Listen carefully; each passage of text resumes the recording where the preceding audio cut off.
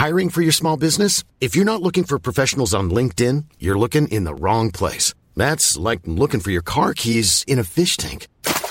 LinkedIn helps you hire professionals you can't find anywhere else, even those who aren't actively searching for a new job but might be open to the perfect role. In a given month, over 70% of LinkedIn users don't even visit other leading job sites. So start looking in the right place. With LinkedIn, you can hire professionals like a professional. Post your free job on linkedin.com/people today.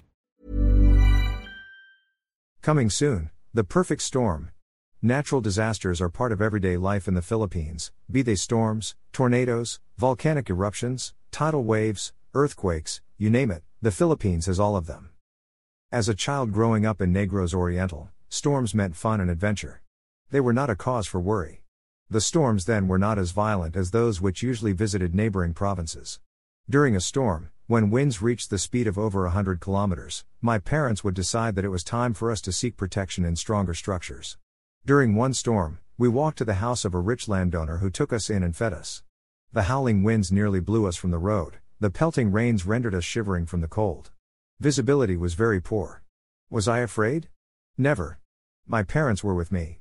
I knew I was safe and thoroughly enjoyed our stormy adventures. Now, storms and other disasters trigger fear and panic. During other storms, we would go to the Protestant church whose concrete walls were unshakable.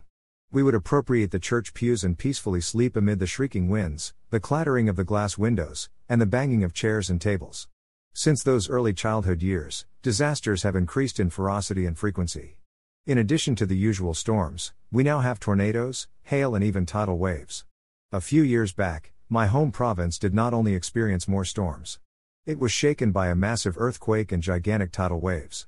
The earth literally opened up in many places. Instead of bringing adventure, storms bring terror and fear.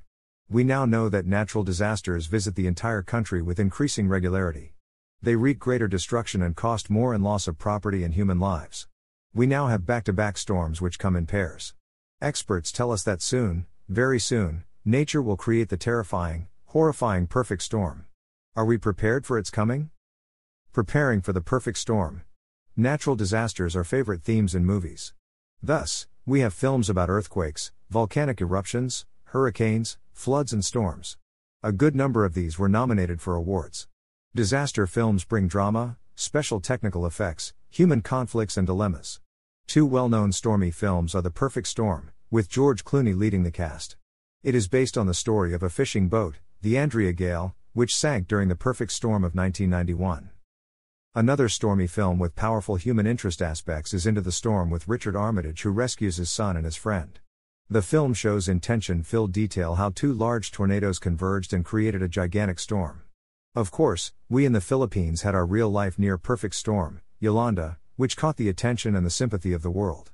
Since Yolanda, storms, earthquakes, tidal waves and volcanic eruptions have followed in frequent and quick succession.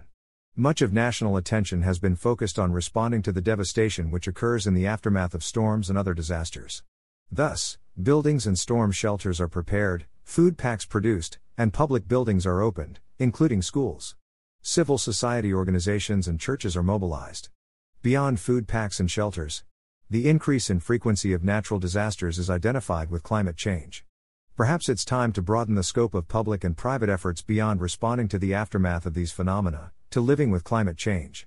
After disasters, evacuees are allowed to return to homes and farms, which are vulnerable in the first place. Buildings and structures which were destroyed are rebuilt in exactly the same place with similar designs.